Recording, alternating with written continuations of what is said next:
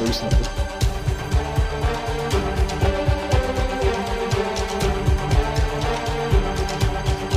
I will destroy them all. Hello and welcome to The Coordinate, an Attack on Titan podcast. If this is your first time listening, well, hey, I'm Tyler, and me and my friend Bill take turns talking about the latest episode of Attack on Titan. I'm up to date on the manga, while everything this season is totally new to Bill. That said, I won't be spoiling anything for you. Today, I'll be talking about Attack on Titan, episode 73, Savagery.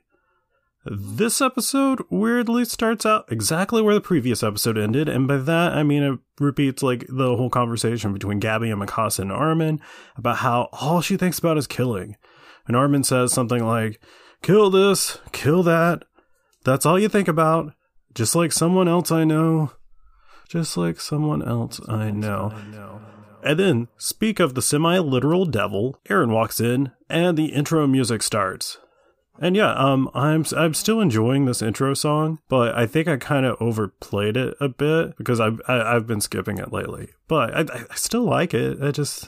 I went through a phase where I just listened to the original soundtrack to the show like a lot over the past couple of like last month or so, and yeah, I think I just kind of overdid it a bit. Anyways, after that, we come back to the table where Mikasa, Armin, Eren, and Gabby are all seated. The scene is like super tense. It's dead silent in the room, all except for the ticking of a clock. Tick, tick, tick. And Gabby's fearful whimpering in the presence of the person who destroyed her like hometown.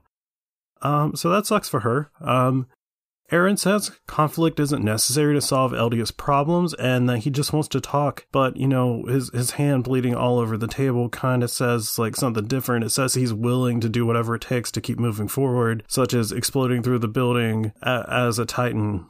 So yeah, it's not super comfortable. It's like, it's a very awkward meeting, and it's sad because this is the first time seeing these three, like, best friends post time skip, so it's an unfortunate way to meet. Armin asks what made Eren attack Marley solo, and if Zeke and Yelena were really able to bring him over to their side. Eren responds by saying he's free and makes his own decisions, like, you know, he's like, he does what he wants. Mikasa accuses him of being manipulated because she knows he is kind and such, because he gave her the scarf after, you know, killing those people as kids. Yeah, good example of kindness. Sure, it was self-defense, but like, I don't know, it's still pretty psychotic, like, for little kids to be killing like that. Anyways, Eren's like, no, Armin is the one being manipulated over here. Like, it's because he's got Bertold's memories. Like, he ate him, and now he's got his memories. You all know this to be true. Armin is like, that revelation just like throws him in shock. He's just like, oh, he knows there's at least some truth to it. And yeah, he hasn't just been visiting Annie out of curiosity's sake. Like, consuming Bertold kind of made him have a thing for Annie in a weird way. Yeah. So Armin's thrown into a shock, and he doesn't really come out of that until Eren goes on to accuse Mikasa of being a slave, based on what he's learned about Titans and Ackermans from Zeke. So here is what Eren has to say about Mikasa. He says, "Yo, Ackermans were designed to protect Eldia's king. When she was faced with a life or death situation, she heard Eren's order to fight. And in that moment, her instincts were awoken. By mistake, she thought he was the host she had to protect, and the headaches that she gets so often are like a result of her old self resisting against protecting the host, him." He then goes on to say he hates slaves, and as such, he has always hated Mikasa, but couldn't figure out why until now. So Mikasa starts sobbing, and that's real sad. And Armin like comes out of his shock and just like jumps across the table to punch Eren in the fucking face. And Mikasa slams him, and Mikasa and Armin just look like so surprised by her actions, because like she clearly didn't mean to do it. It was just instinct. And Eren's leaning back in his chair, bored looking. I don't know what Gabby's doing. She's probably still crying. A lot of people think that Eren's like completely lying when he says all of this, especially the bit about hating Mikasa, but I'm not quite so sure. I mean, if he is lying, I think he's doing similar to like what Zeke did when he was talking about how he transferred how he transformed Connie's village into Titans. He gave them mostly the truth, but then like he threw in that bit about them being paralyzed. So I think there's a lot of truth in what Aaron's saying. For example, Mikasa clearly didn't protect Eren from Armin's punch on purpose. Like, that was like purely instinct. And I guess that's because she's bound to Eren, whether it's because of being an Ackerman or just like how she loves him. But, you know, I don't think she would purposely hurt Armin, especially in that situation where Eren was purposely hurting her. Plus, Armin resorting to violence calls back to something he said back in the very first episode. He said, "I win when they resort to violence." And that was a reference to him getting into an argument with some other kids and them beating him up. So I think the fact that Armin had to resort to violence means that he knows like he can't win this argument, because the whole thing about him having Berthold's memories and being compromised because of that is true. Like he feels that to be true. So while I can't say that Eren has always hated Mikasa, I can say he's always treated her pretty shittily. Other than that time he saved her life. Such as like yelling at her for embarrassing him the countless times she saved him, plus, you know, the time that she ratted him out to his mom about wanting to join the Survey Corps. Like, he's always treated her pretty poorly, in my opinion. So anyways, Eren proceeds to beat poor Armin to a pulp while saying that the reason they never fought before is because it wouldn't have been a fair fight at all. Armin tries to throw in an insult by saying something like, "Tell me again, who's the slave that bows to a bastard?" And Eren's like, "Who you calling a slave?" And that line's just like super, super goofy to me. Like, I don't know. I think it's partially like his facial expression then. He's just looking back, we're like, "Who you calling a slave?" It doesn't sound goofy when I say it out loud, but it felt goofy to me. And this whole conversation is, I think it's a really good scene. We don't know where this is going at this point. Like, why is Eren doing this? Like, why do he want to talk to them? Like, presumably, you know, like I know he says it's to find out where Zeke's location is, but he didn't really do anything to try to convert them to his side. He just like insulted both of them, and then he's like, "Now just tell me where Zeke's at." So anyways, the gang heads to Shiganshina, where it all began, and presumably that is where Eren is supposed to meet up with Zeke. So I really like the shots we get coming into Shiganshina. We see Eren's like Attack Titan's old like hardened husk that he used to seal up the hole in the wall. We see that, and they've like carved a door into where his eye was, and yeah, it looks really neat. It's like a cool, freaky, kind of horrifying piece of art, and I could see that being like the entrance to, I think in Japan there is like an Attack on Titan land world. I could see that being like the entrance you walk in through Eren's eye. That'd be cool. Meanwhile, in the Titan Forest, Levi is loudly talking about forcing a Jaegerist to eat Zeke, which I guess is a pretty harsh punishment, you know, like making them ruin their own plan, because without Zeke's royal blood, they can't do, what are they trying to do? Like, everybody's trying to do the rumbling, right? Like, so I don't really know what they're trying to accomplish. I guess they're just trying to rumble quicker. Anyways, whatever they want to do with the founding Titan, they can't do without Zeke's royal-blooded Titan. So making one of them eat Zeke would ruin that plan. But also, I feel like you don't want to give, you know, a Titan shifter power to like a Jaegerist who is the enemy of the state. That seems like a bad idea. So one of my favorite lines from this episode is from this conversation. Levi says, "That bearded shit was our enemy after all, and now we know it. He doesn't deserve to have limbs." So, yeah, basically everything Levi says in this episode is golden, and I'm going to be quoting it throughout the rest of this episode. I love Levi. He's great. So Levi kind of goes into like a daydream of fulfilling his promise to Erwin of killing the Beast Titan, when suddenly he hears Zeke's theme song playing, and he knows he's up to no good. He knows he's not reading that book anymore. That's when we see Zeke running away, and he does a scream.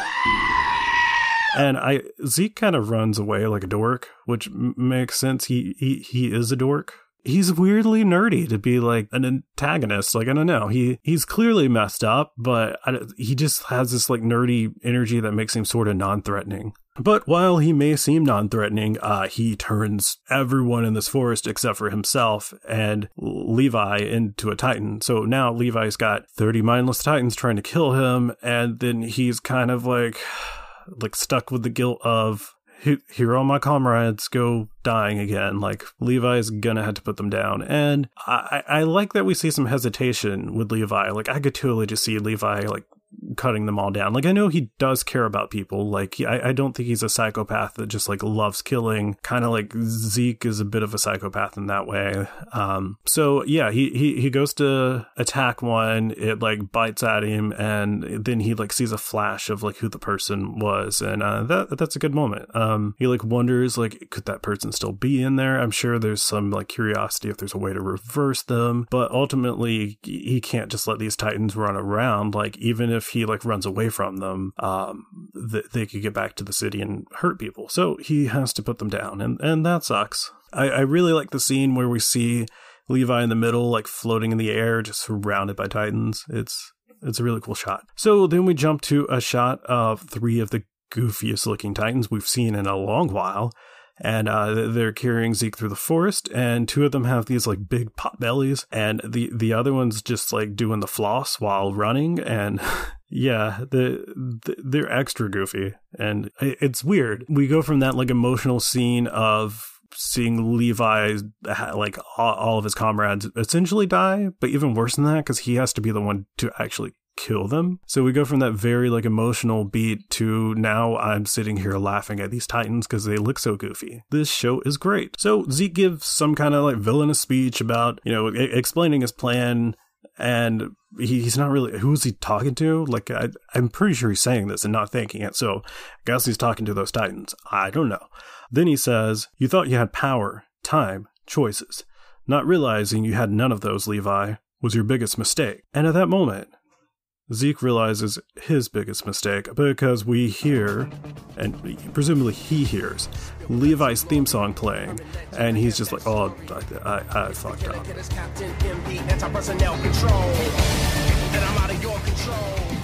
Yeah, Zeke's biggest mistake was assuming that Levi was not going to kill his comrades who had been turned into Titans. Like, Levi's not going to give up. Levi's mission in life at this point is to end Zeke. So Zeke transforms into the Beast Titan, and we just see, like, his face. Like, he's so afraid of Levi, and it's great. He starts ripping apart one of the Titans, and, like, he pulls its head off and, like, throws it. Like, he, like, pulls it in a couple of pieces and throws it at Levi, and then he rips another one in half, which is pretty freaking brutal, and just, guess, like, balling up organs and throwing them. It's weird, but Levi ends this real quick by throwing, like, 4 or 5 thunder spears into Zeke's Titan's neck, and just exploding, and, like, just, again, the fear on Zeke's face is fantastic. When Levi drags Zeke out of the Titan, he looks absolutely like a corpse. Like, he looks absolutely toasted. And he says something funny, like, he's just like, "You smell like shit." And it's like, you should probably say it looks like that, but I guess probably coming out of a Titan, you probably don't smell good anyways. And then so Levi takes him out to a horse and cart, and he, like, while he's passed out, he puts a thunder spear inside of Zeke. So when he heals, it, like, heals around it, so it's, like, lodged in there. They ties it to his neck, and he's like, if you wiggle too much, you're gonna blow up. And it seems like a real bad plan that could totally backfire, but it probably won't. He has one last fantastic line. Levi says, "Was whimpering covered in shit part of your master plan?" And I don't think it was. So I never realized where Zeke's glasses came from, or that there was any interest in them. I just thought they were glasses until the scene where Zeke is asking, like, "Have you seen my glasses?" Like Velma from Scooby-Doo. And then we find out the origin of the glasses next episode, which Bill is going to be telling you about. So, but before that, we have one more scene. Back in Shingashina, we get the scene that really solidified my hatred of Flock. So, good old Keith Shaddis is just minding his own business, training like the next group of cadets. When Flock and the Jaeger show up, Flock commands the cadets to beat the shit out of Shaddis until he can't stand, because Shaddis represents the old way of thinking that needs to be extinguished from Eldia, and they show a little hesitance to do so, but ultimately, yeah, they beat poor Keith Shaddis, and this guy's just had, like, a very depressing life, and I feel bad for him. But I don't think he's dead, probably. And he goes out. He doesn't back down. He's like, these wimps can't take me or something like that. So I don't know that the scene was as powerful as it was in the manga. And that could be just because I knew this was going to happen. But I feel like in the manga, they maybe showed a little more of the action. Because like in this, it's just like we see like their fists clench and then we just see Shadis on the floor, like covered in blood, like motionless. So I don't know. I could be wrong on that, but I don't know. We don't need to see an old man get beaten, do we? Do we? They seem to have done a lot of that in this episode where they kind of skip the fight. Like we don't see Levi kill the 30 mindless Titans. But I'm actually okay with that because it kind of helped in that moment build like the drama of the scene because we don't know what happens until we hear Levi's theme song playing and he just like comes in and destroys Zeke so quickly. And I don't know, it worked really well for me in that way. Anyways, I really like this episode. Great. As far as animation, I think that the Beast Titan did look a little goofy in some scenes. And I noticed when Armin, after he gets beat up by Aaron, I wanted to say Zeke. After he gets beat up by Aaron, he's like talking and the bruises on his face aren't moving along with his mouth. And it was just kind of weird looking. But overall, fantastic episode. I can't wait to see more. And Bill's going to be back to talk about episode 74, Soul Salvation, in like a couple of minutes. Like it's probably out now. If you enjoyed this episode, go leave us a review or just like let us know that you enjoyed it on Twitter. That'd be cool. We're at Coordinate Pod. Until next time, don't get eaten.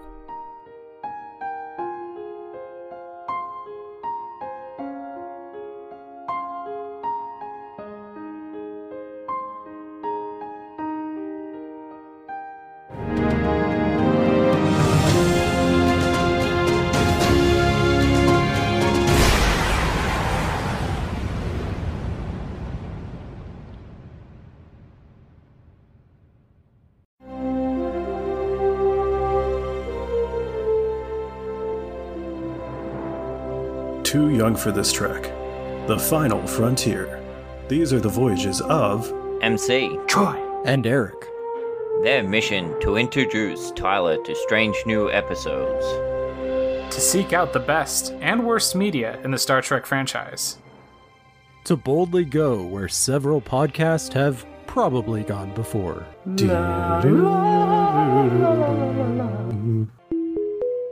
You can listen to these goobers talk about Star Trek by searching for Too Young for This Trek or by visiting probablywork.com.